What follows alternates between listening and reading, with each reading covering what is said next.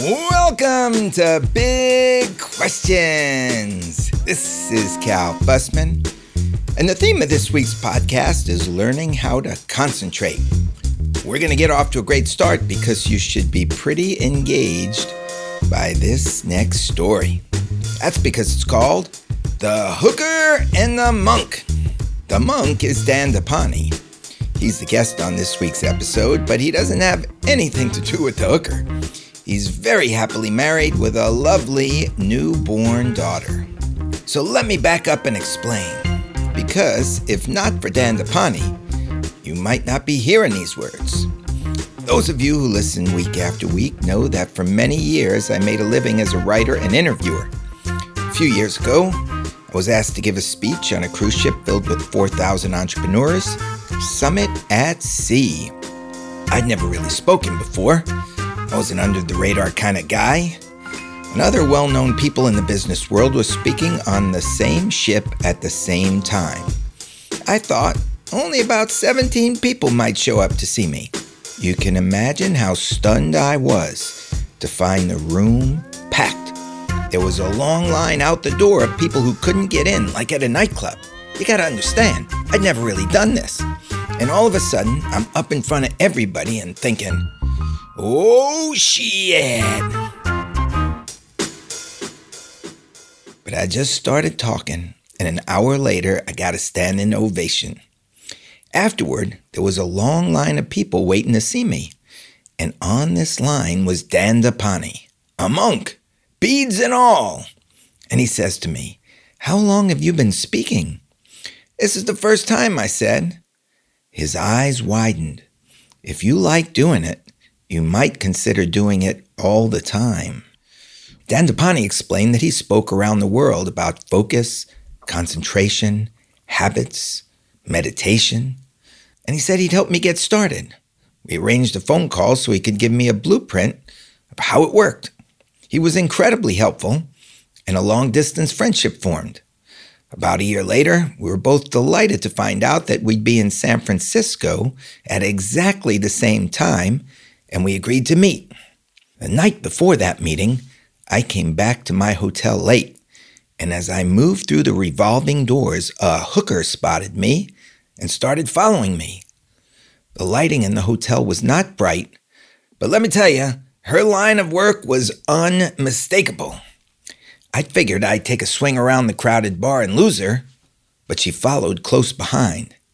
I'm thinking, what am I going to do here? When we passed through a well-lit place in the hotel, I got a glimpse of her and the full picture. Not only was she a hooker, but she was pregnant, and she looked exhausted and hungry. Part of me wanted to just pull out some cash and hand it to her so that she could have a good meal. But here's the thing. Since I'd begun to speak, people had begun to recognize me by my fedora, and anybody could take a photo with a cell phone.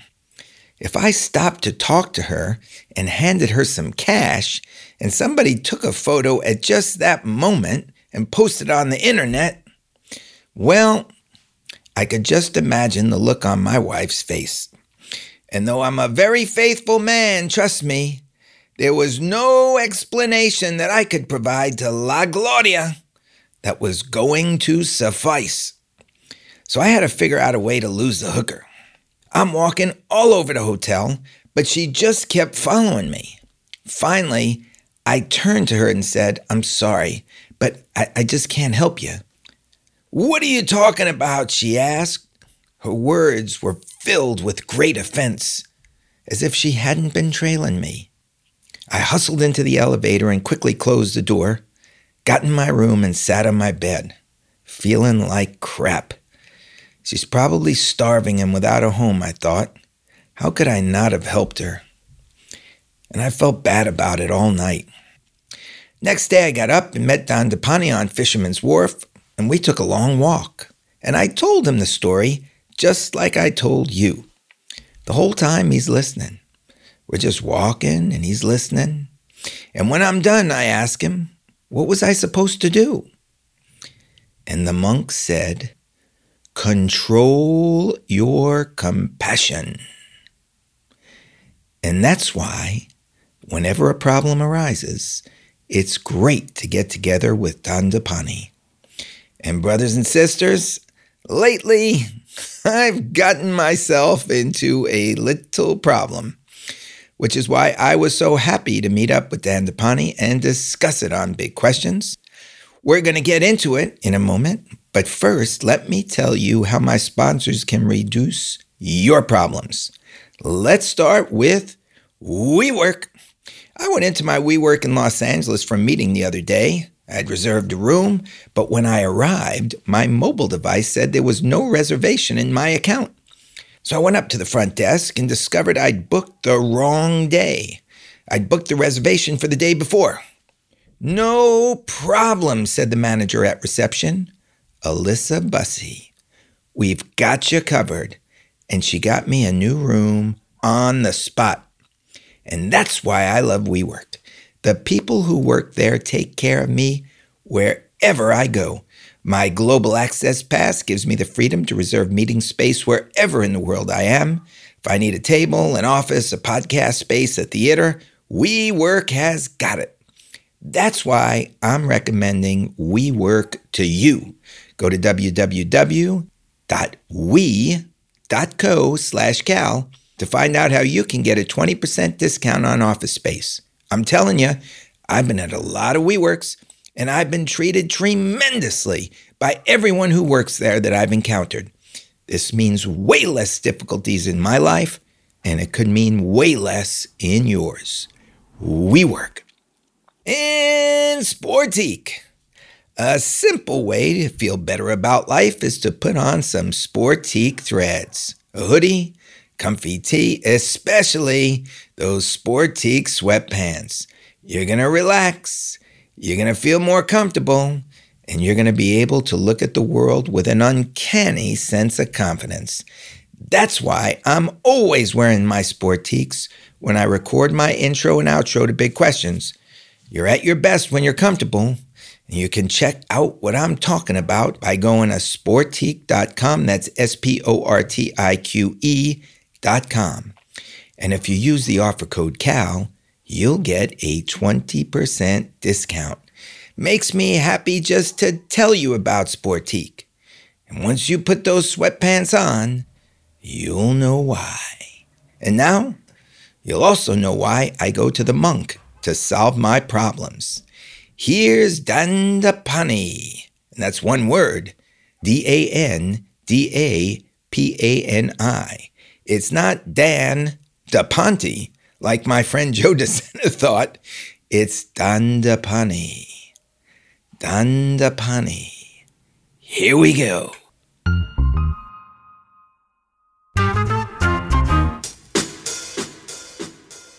I am so thankful to be here with you, my friend. Likewise, Cal. Such an honor. You're a blessing in my life.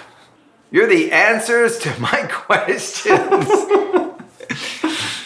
You know, you have transformed me in so many ways. The reason I'm sitting here is because you helped turn me from a writer to a speaker, which led to a podcast, which led to the consulting I'm doing.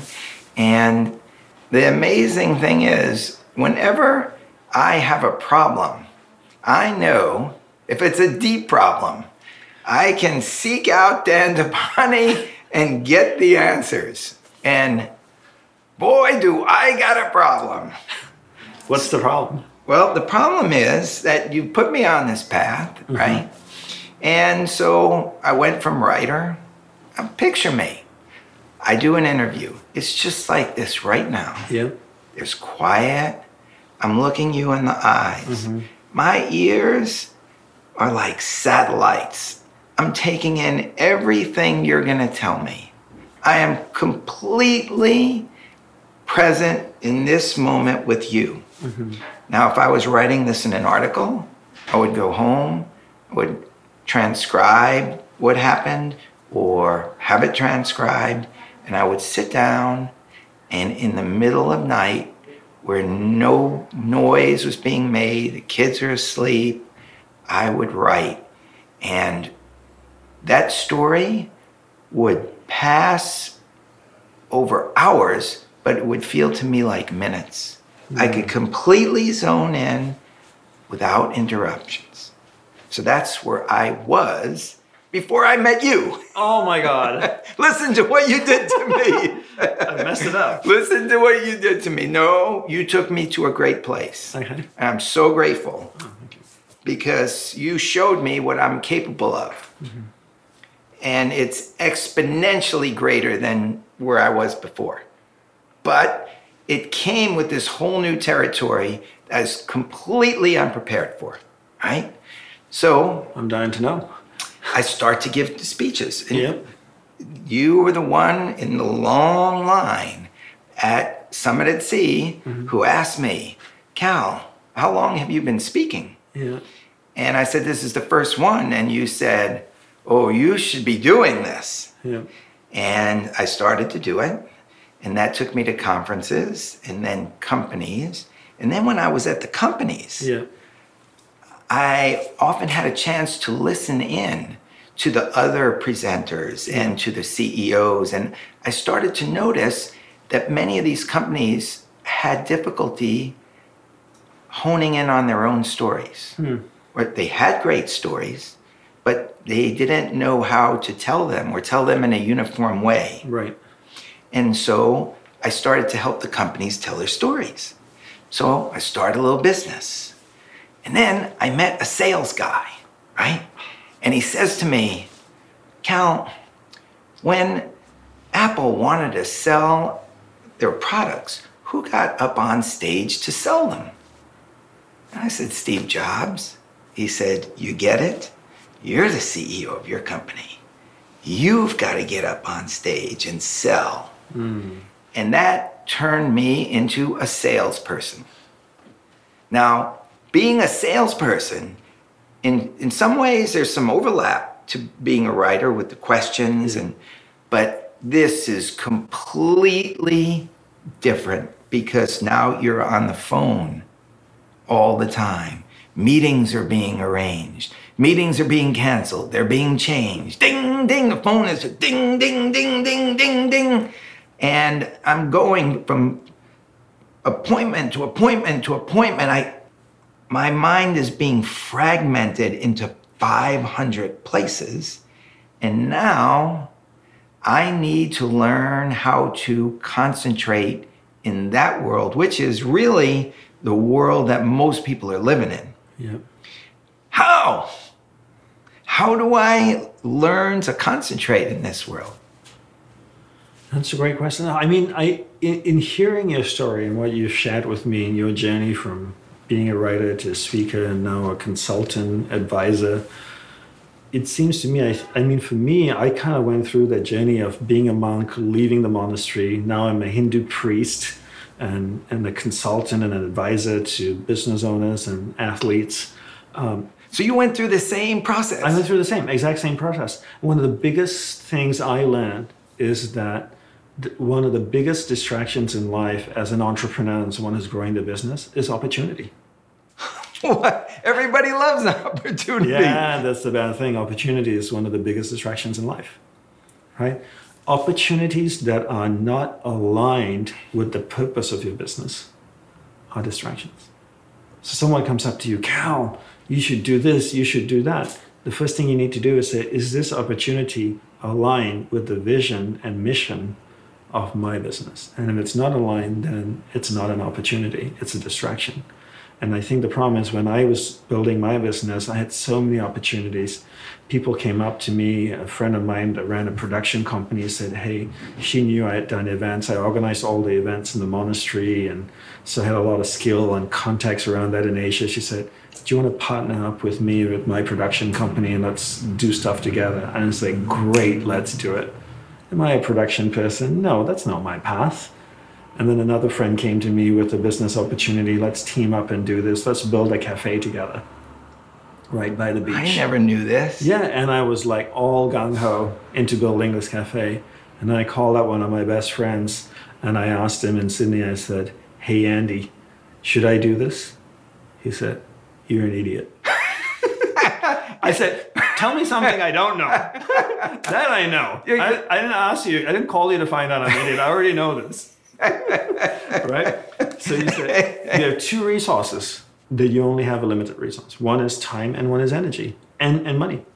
So if you're going to go start this cafe with this guy by the beach, then you're going to take some of your energy, some of your time, and some of your wealth and to create this. And then you're no longer going to be developing your true mission. So opportunities are great distractions. And I'll tell you a really interesting story because you're a story man and you love telling stories. I love stories. Yeah. So a few years after I left the monastery, I spoke at an event in Toronto. And at that event, a man named Mark spoke at it. I don't know too much about him, but I believe he started selling T-shirts out of a van in Jersey, and then I think ended up having $1 billion business called Echo Enterprise. Very successful. So I was this young grasshopper entrepreneur, and we were backstage. I said to Mark, we were chatting, I asked Mark, I said, Mark, if you had one piece of entrepreneurial advice to give an ex-monk about entrepreneurship, what would it be? Because for me, it's always about the question, right? Right question, great answer. So he looked at me and he said, stay narrow and deep. And to me, this has been priceless wisdom, right? Priceless. This is why I love being with you. I love Stay narrow and deep. Yeah. And he says, as you grow your business, you'll find tons of opportunities coming your way. If they're not aligned with your purpose, say no. Because as you become more popular, more famous, more people want you, they want your time, they want to have coffee with you, lunch with you, dinner with you. Let's do this, let's do that over here, let's partner. Stay narrow and deep. Okay, this brings up a great way just to segue back to your childhood and what made you who you are. Because as we know, all children have childhood curiosity. I think what happened with me is that I maintained my childhood curiosity throughout my life. So you're telling me stay narrow and deep, but in some way I'm still a little kid. And when somebody off on the side looks interesting, I get curious and I want to go over there and I want to see what's happening. But what you don't see is you've stayed extremely narrow and deep and curious within one field. You're not curious about trees and plants. Every time you walk past a bush or a tree, you don't go like, what is this bush? What is this tree? Look at the bark. Look at the leaf. Are there spots on the leaf? Is that mold? Is that a fungus? No, you're curious about people. So you've gone narrow and deep within people, and that's why you are what you are. You're a master communicator, a master storyteller. You know how to pull information out of people and get them to share their stories with you. This is what you do, but you stayed narrow and deep. You've developed the curiosity within that one path, which is fine, right? That's not distraction. Were you very curious as a child? Only in spirituality. So like my wife will tell you, I eat the same foods. I'm not a big food person, so I'm not curiously trying 10 different foods and every weekend trying a different cuisine. No. But within spirituality and my spiritual path, yes, I was very curious. Ever since I was a child, I wanted to know what is life about? What is the meaning of life? Why are we here on this planet? Why are we doing the dumb things that we do every day over and over again? When you were 7 years old, you already had that? When I was I wanted to be a monk since I was 4 or 5. So when was the first moment that you knew who you were going to be? I would say there were 2 moments, if that's okay to share. The first moment is that I was growing up in Malaysia. A monk came to my home. He was from Sri Lanka. He was dressed in orange robe, beads, and markings on his forehead. He came in my home. My mom invited him, gave him some food and some water. And when I looked at him and I said, that's me, I instantly recognized the outfit, the dress, the garb. And I said, that's who I am. What were you wearing at the time? Probably shorts and a t-shirt. That was it. Did you explain to your parents, that's who I am? Never told anybody about it. Yeah, and it was just a strong, like a kid sees a firefighter and it goes like, oh, I want to be a firefighter. Right. But the only difference is I held that since I was 4 years old or around that time till I was about 8 or 9 years old. And that was the bigger moment. So since then, since I was 4 or 5, I wanted to be a monk. And around 8, 9, I realized why. And the why was because I realized that everything in life is transitory in nature. Everything goes through 3 phases of creation, preservation, and destruction or dissolution, some end to it. Give you an example. My cousin's having a birthday party. So my brothers and I are excited. We're going to get to go to my cousin's house, meet our cousins, play. There's going to be balloons, eat cake, run around. So all day we're excited. That's the creation. Then we get in the car. My parents drive us over in the evening, get to my cousin's place. We play for 4 or 5 hours. We eat cake. We have great time. That's the preservation part.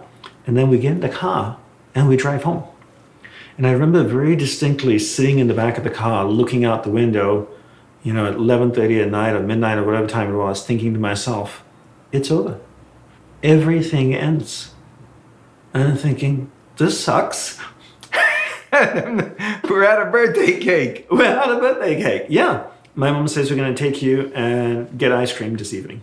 So all day my brother and I are excited. Should we get this blueberry? No, don't get the blueberry. We got that last week. We should get chocolate. Chocolate's too boring. That's the creation. Then we get in the car. We go to the ice cream store. We buy ice cream. We eat ice cream. That's the preservation part. Then we get in the car. We come home. People are born. They live. They die. We meet together. We have this wonderful conversation. It ends. My question at around 8, 9 years old is, what is the constant in life?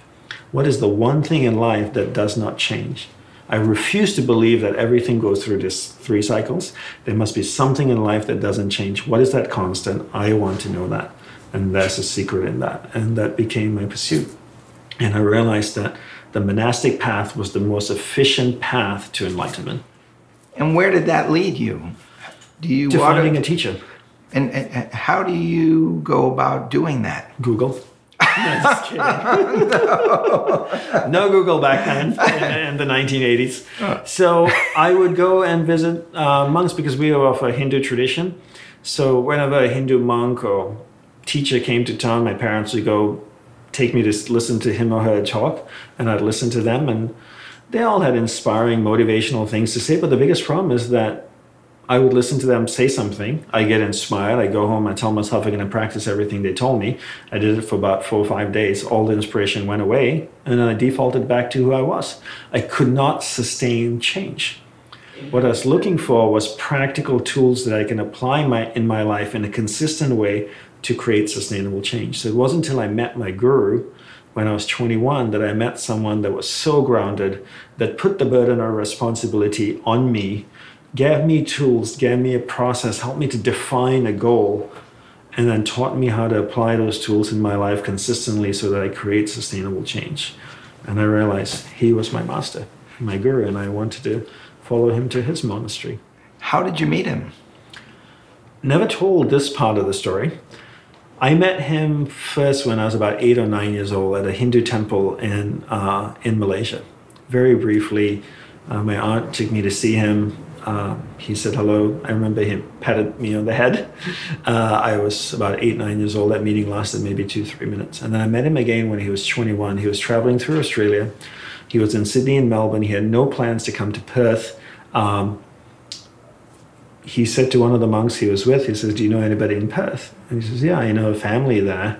And so that monk called up one of my relatives because we had history together back in Sri Lanka. And he says, Guru Deva, my teacher, wants to come visit. I said, okay, we'll bring him over. So we raised some money, we flew him over. He only came for less than 24 hours. He flew across the whole of Australia, like going from New York to LA for less than 24 hours, turning around and flew back. And the whole time he came to Perth, he spent his time with me. What was that like?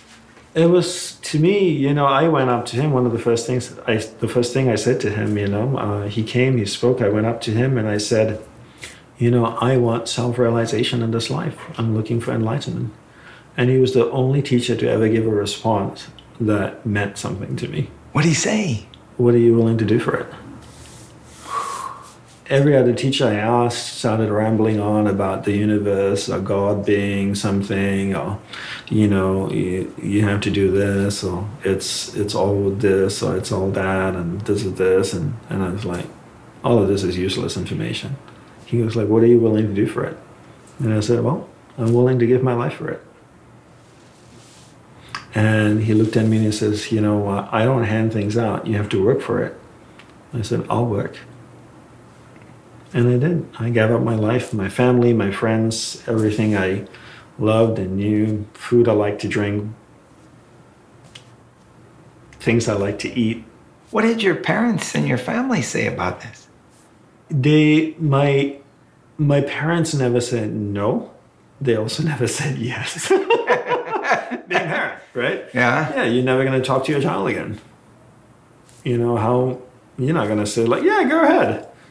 So I wanted to join the monastery right away. He said no. He said, I want you to finish your studies and then come. So I had about 2.5 years left of electrical engineering that I was studying. And he trained me remotely. That was when email was just coming out. So he would email me, I would email him back. It was a very high-tech monastery. And so he would train me. And then as soon as I passed my last exam and I knew I had passed, I left. I didn't stay for my graduation. And then I joined the monastery. And what was that like, stepping out of your world, all the foods, your family, and then just planting 2 feet on the monastery? Where was it? The monastery was on Kauai in Hawaii. And it was a traditional Hindu monastery. I prepared myself, right? I always wanted to be a monk. It was just, but if I was going to give my life to somebody, then that person better, be the right person. I'm not just going to join any monastery. So I wanted to find a good, worthy teacher. And so I started to prepare myself through the rest of my 2.5 years at university. I started to identify all the things I like to eat. I used to love candy bars, like a Mars bar. I used to be like, I love Mars bars. The Monk and the Mars bars. How do you think I get so brown? So I love eating Mars bars, and I would give that up. And then I'd learn to slowly detach myself from people, from things, from routines that were very worldly. Not bad. Worldly doesn't mean bad. Music that I listened to, 80s music and this and that. And so starting to give up little things, because you can't go just from worldly life to monastic life like cold turkey. It would be too hard on the nervous system. So the nervous system needs to slowly adjust, and the mind needs to adjust. So I spent 2 years preparing myself, letting go of friends, slowly letting go of family, knowing that I'd never see them again, getting rid of my favorite clothes, my favorite CDs, everything. Literally, Cal, and most people never realize when I say everything, I mean literally everything. And everyone. You don't take anything with you. And so you're literally stripping yourself, day by day by day. Yeah. And are you aware? Okay, this is the process, or is it just kind of happening to you? No, it's a conscious effort, because it doesn't happen. The body wants those food. I love those drinks. I love the Mars bar. I love the foods I'm eating. When I would eat some food that I love, I would tell myself, I will never eat this again.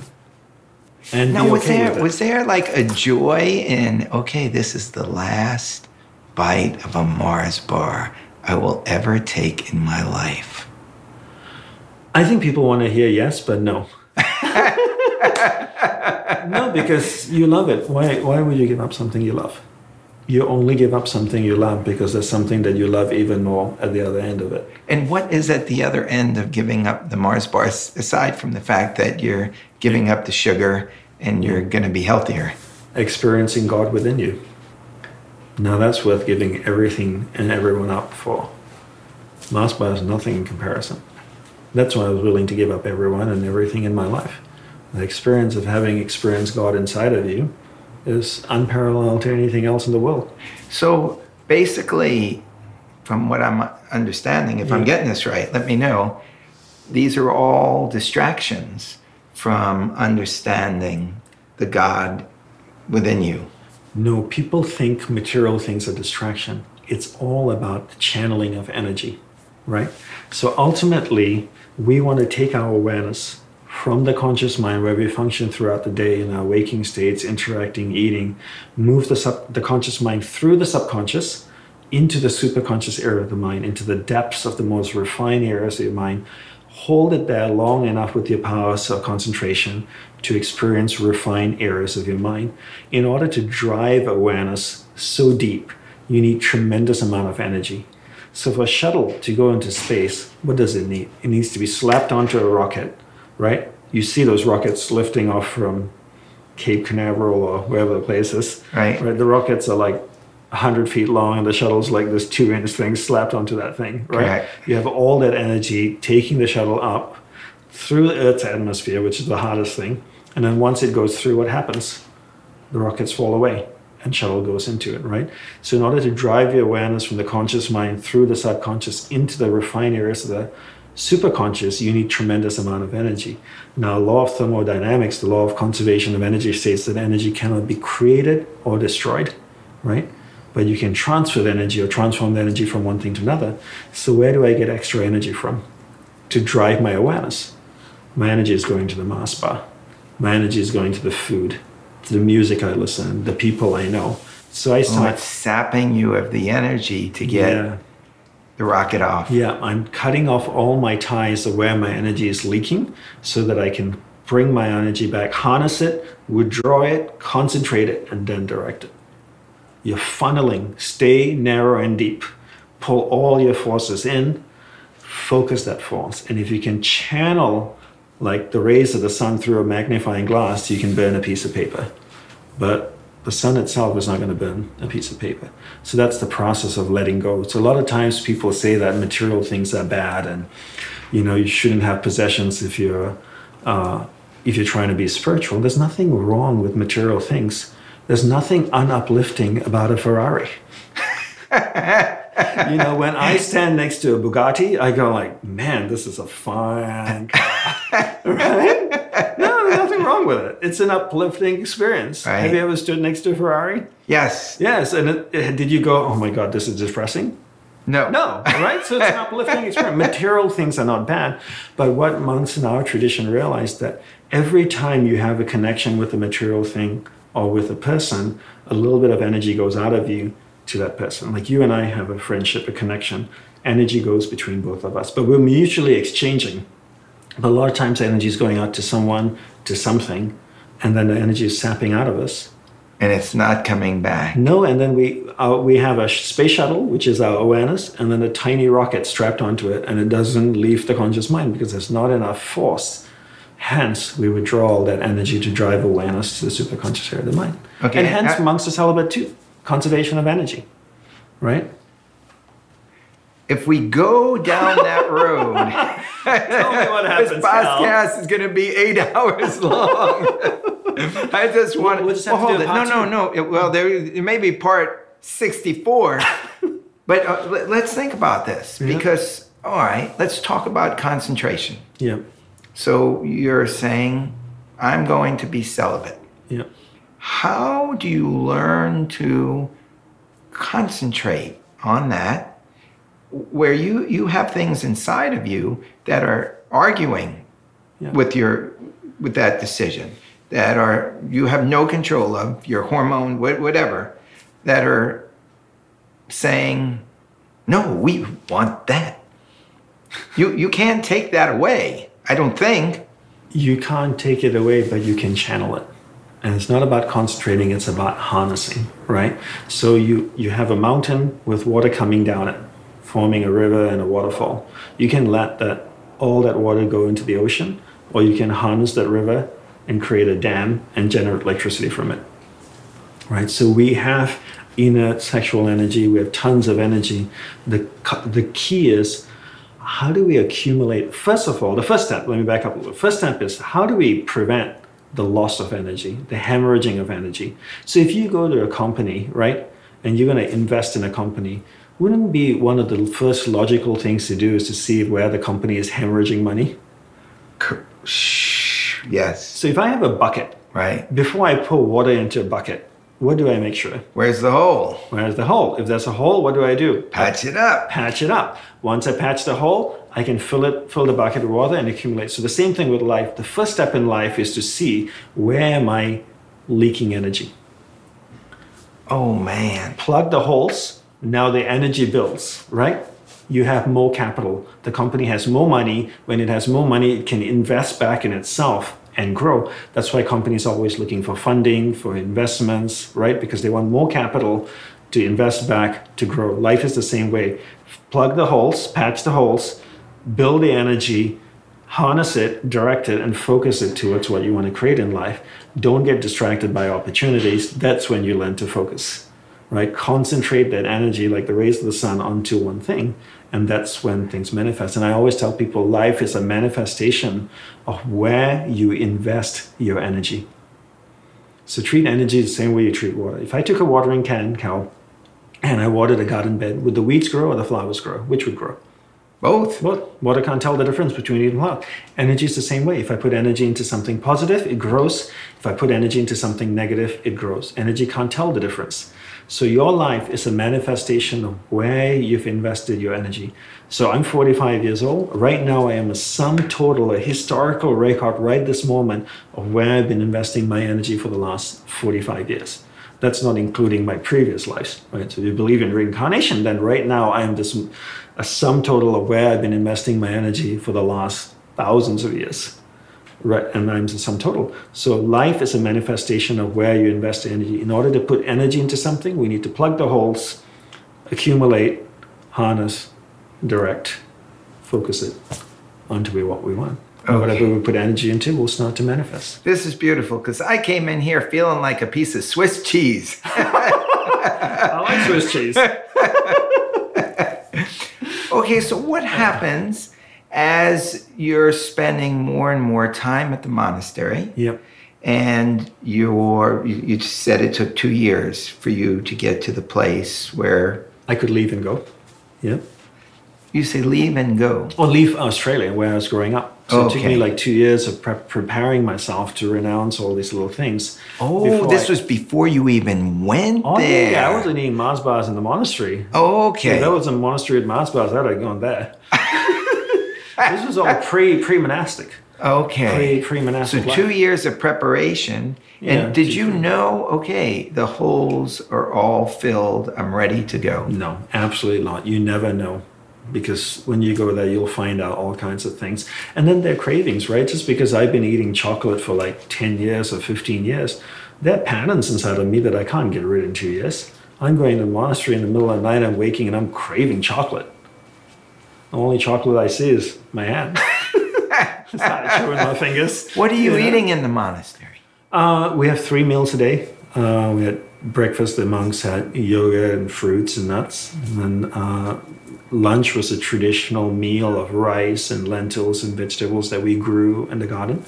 And dinner was also a traditional South Indian meal of varying dishes. Was it basically the same thing every day in order to it was keep you it was fairly consistent. It wasn't about keeping us narrow and deep. And this is just my take on it, right? My learning and my understanding. It was about harnessing the instinctive mind. So we talked about the 3 states of mind. Remember when we were walking in the Bay Area in San Francisco? Yeah. We took that 3-hour walk and we talked about the hooker and the monk. The hooker and the monk, right? I wasn't with the hooker, just to clear it on your podcast. It was Cal with the hooker and the monk. She was following me. Exactly. Cal wasn't with the hooker, just to make it all clear here. There was just a Cal, the hooker, and the monk, right?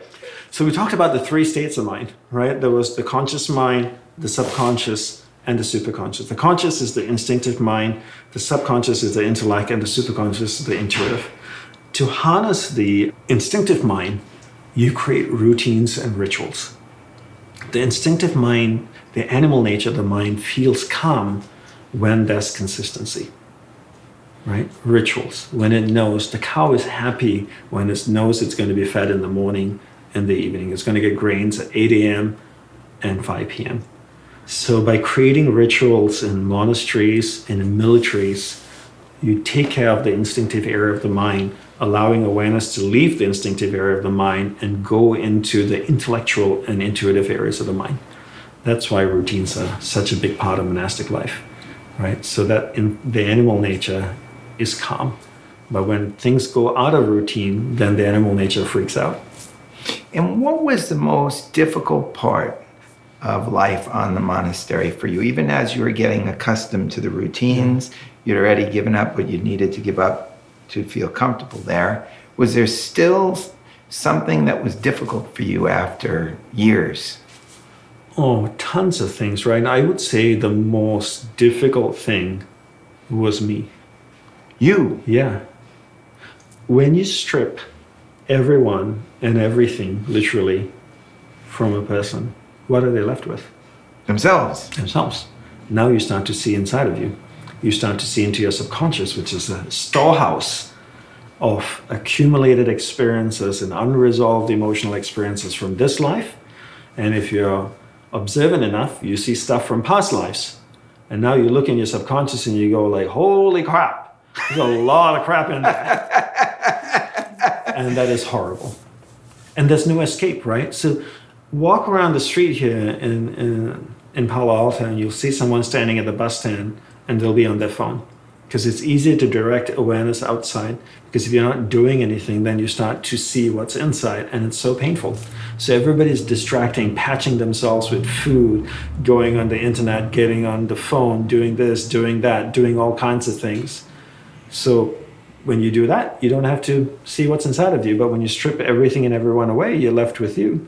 Now you see all the good things in the subconscious and all the not so good things, and that's extremely difficult. What do you do with that? What do you do with the bad things? You're given tools. You're given tools to deal with them. You're given tools to deal with the unresolved emotional experiences, to deal with patterns that are unaligned with your purpose, to adjust those patterns, to deal with them, to come to terms with them.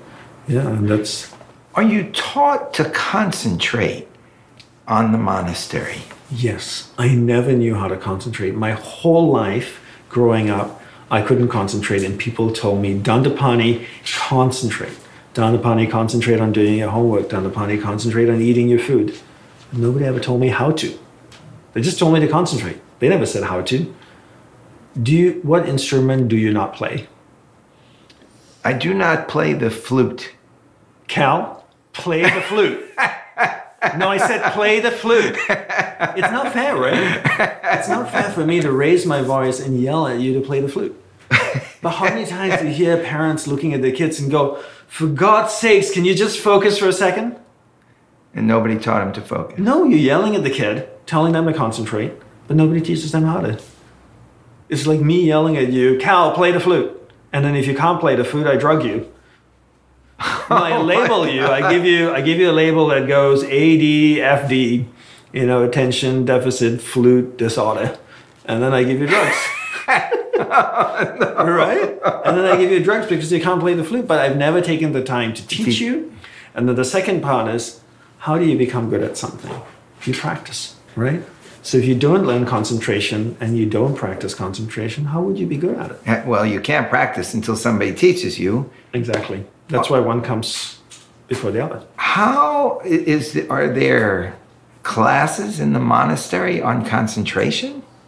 In the monastery, you get trained by your teacher. Well, not every monastery. In our monastery, my guru, I felt, was very wise and enlightened, and he saw that the first thing that's needed in life is to be able to concentrate, right? So they teach you that. They teach you that in the monastery, and that's where I learned to focus. I realized that if I can't concentrate, I can't solve my problems. I can't stay with my problems long enough in order to get to a solution. How can I excel? How can I be a great flute player or a soccer player or football player, whatever it is, if I can't focus? If every 2 seconds my awareness is going somewhere else.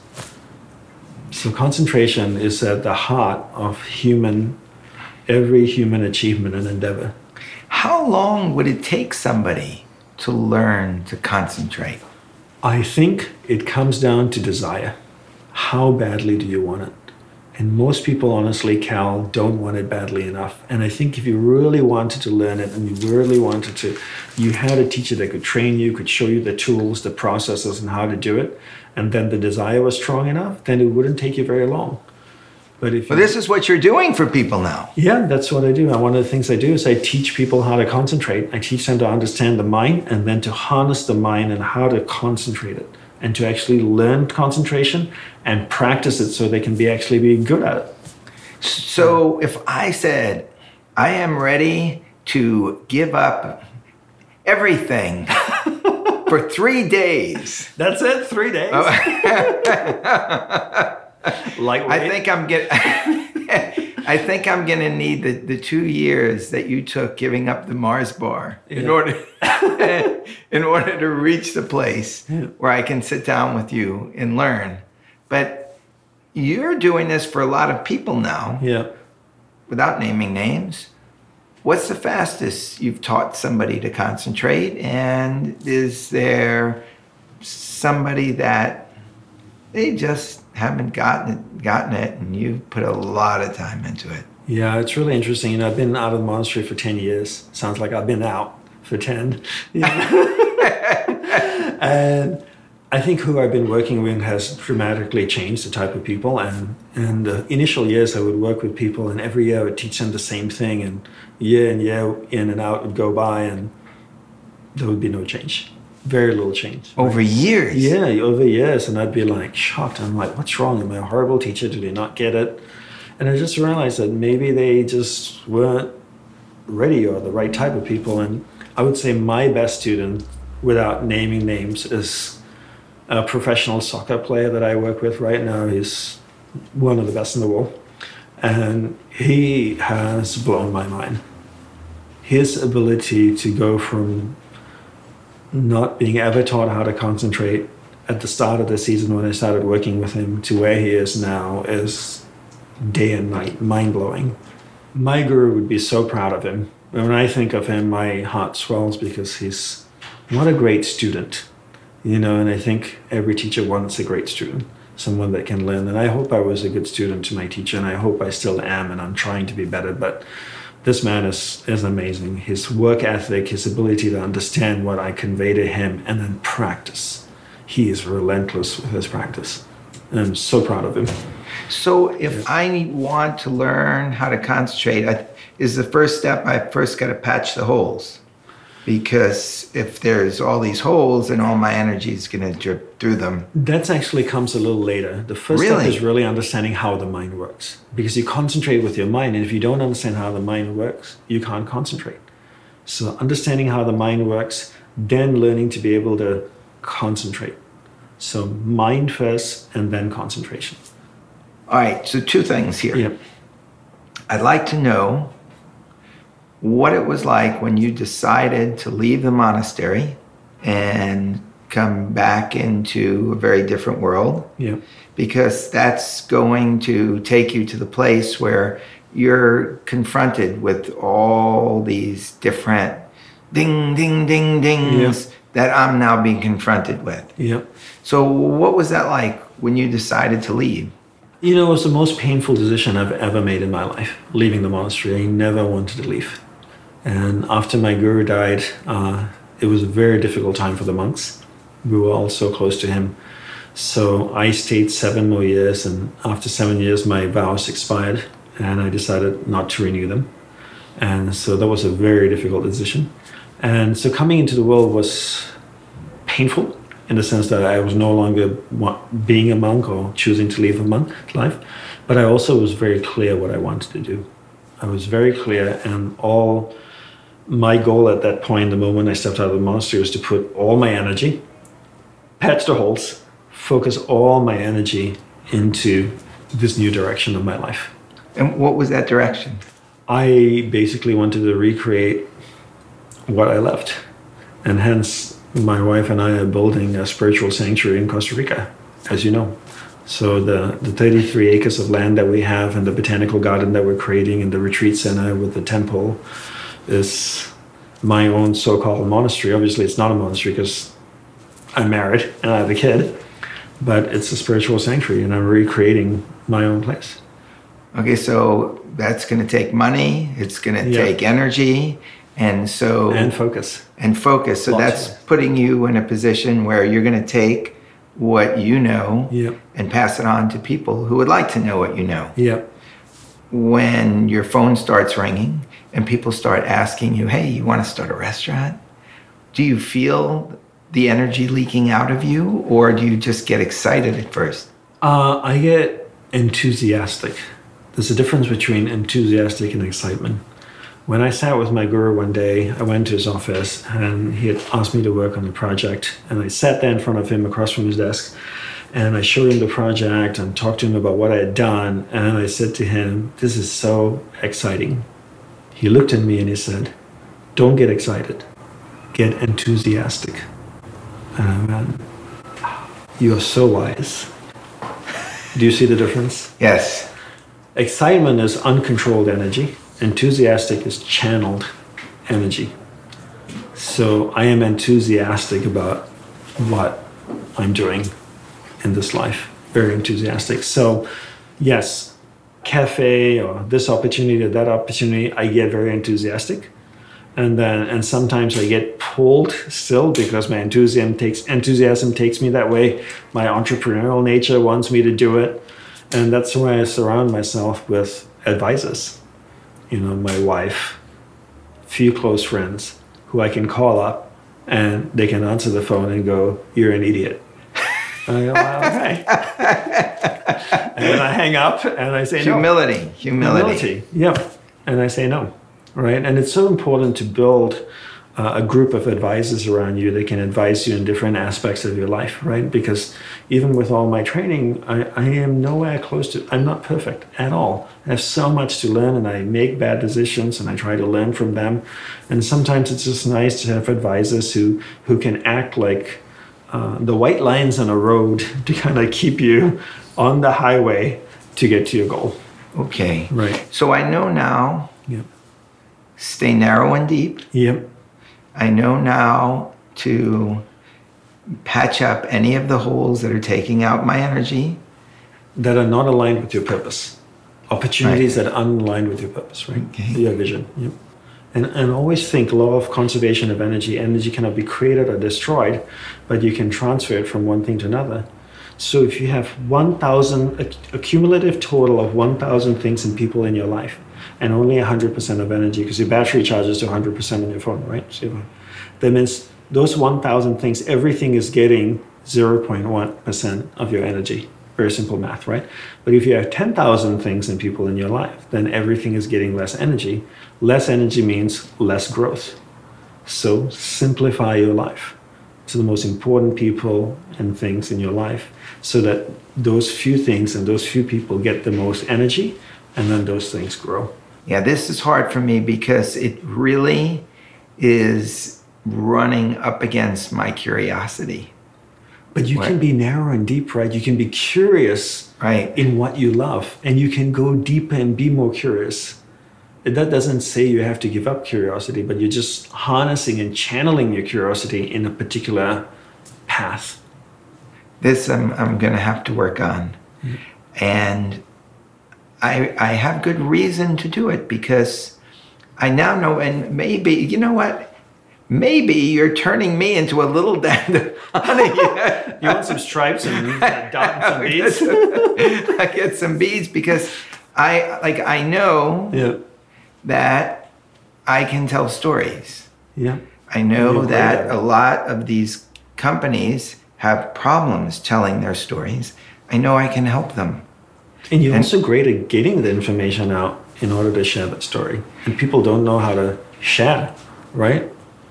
And so I have to just figure out ways to do this where my energy is not leaking out and make people aware of what I can do so I can come in and help and do it with maximum efficiency so I can see the most people. It's pretty simple when you think about it. Yeah. And I had this one epiphany. Yeah. I wonder what you think about this. Okay. See, all these ding, ding, ding, ding, ding, dings are coming in at me. And I was starting to like have dreams where I was like King Kong up on top of the Empire State Building, and the planes are going around. And I'm hanging out. That is the best analogy. Can I use that one? You can definitely use it. Yeah. So, this is what I did because it was really getting to me. Yeah. And it made me feel like I was going down, even though I'm trying to climb to like a great place. And then I interviewed Bruce Lee's daughter, Shannon. Okay. And before the interview, I watched some of Bruce Lee's old movies, Fists of Fury and Enter the Dragon. Oh, my favorite. And you see these great scenes where he's set up like in a room where 12 people run in and they surround him in a circle. And I was like, how's he going to get out of this? But you know what? You look at his face and he doesn't feel, or he doesn't give off the sense of being King Kong. He gives off the sense of, okay, who's first? And then they all come in at him. One at a time. One at a time. Yeah. And so I started to put that visualization in my head. Yeah. And ding, okay, I'll take care of that ding. Ding, I'll take care of that. And then if I get a ding, ding, ding, I gotta be whoa, whoa. Like Bruce Lee. Like Bruce Lee. Yeah. So that was my way of dealing with it, but it took me to a much deeper place because now I understand this is all about channeling my energy. Yeah. And this is universal for everybody. Yeah. So I'm going to leave you with one last fact that I think is true. I read it on the internet. But, And saying no to opportunities, right? That are unaligned. Yeah. right? And dings that are unaligned. And the things that are unaligned. So I read on the internet that in the entire history of humanity, all of the data that's been created, of all that, 90% has been created in the last 2 years. So you can imagine all these ding, ding, dings that are coming at us. They're coming at 7 years old because they got this mobile device in their hands that is the frame for all the dings. Yeah. And you're 7 years old. How would you even begin to fathom what's going on within that device? But I don't know, maybe they're in a better sense to take it all in. I don't know.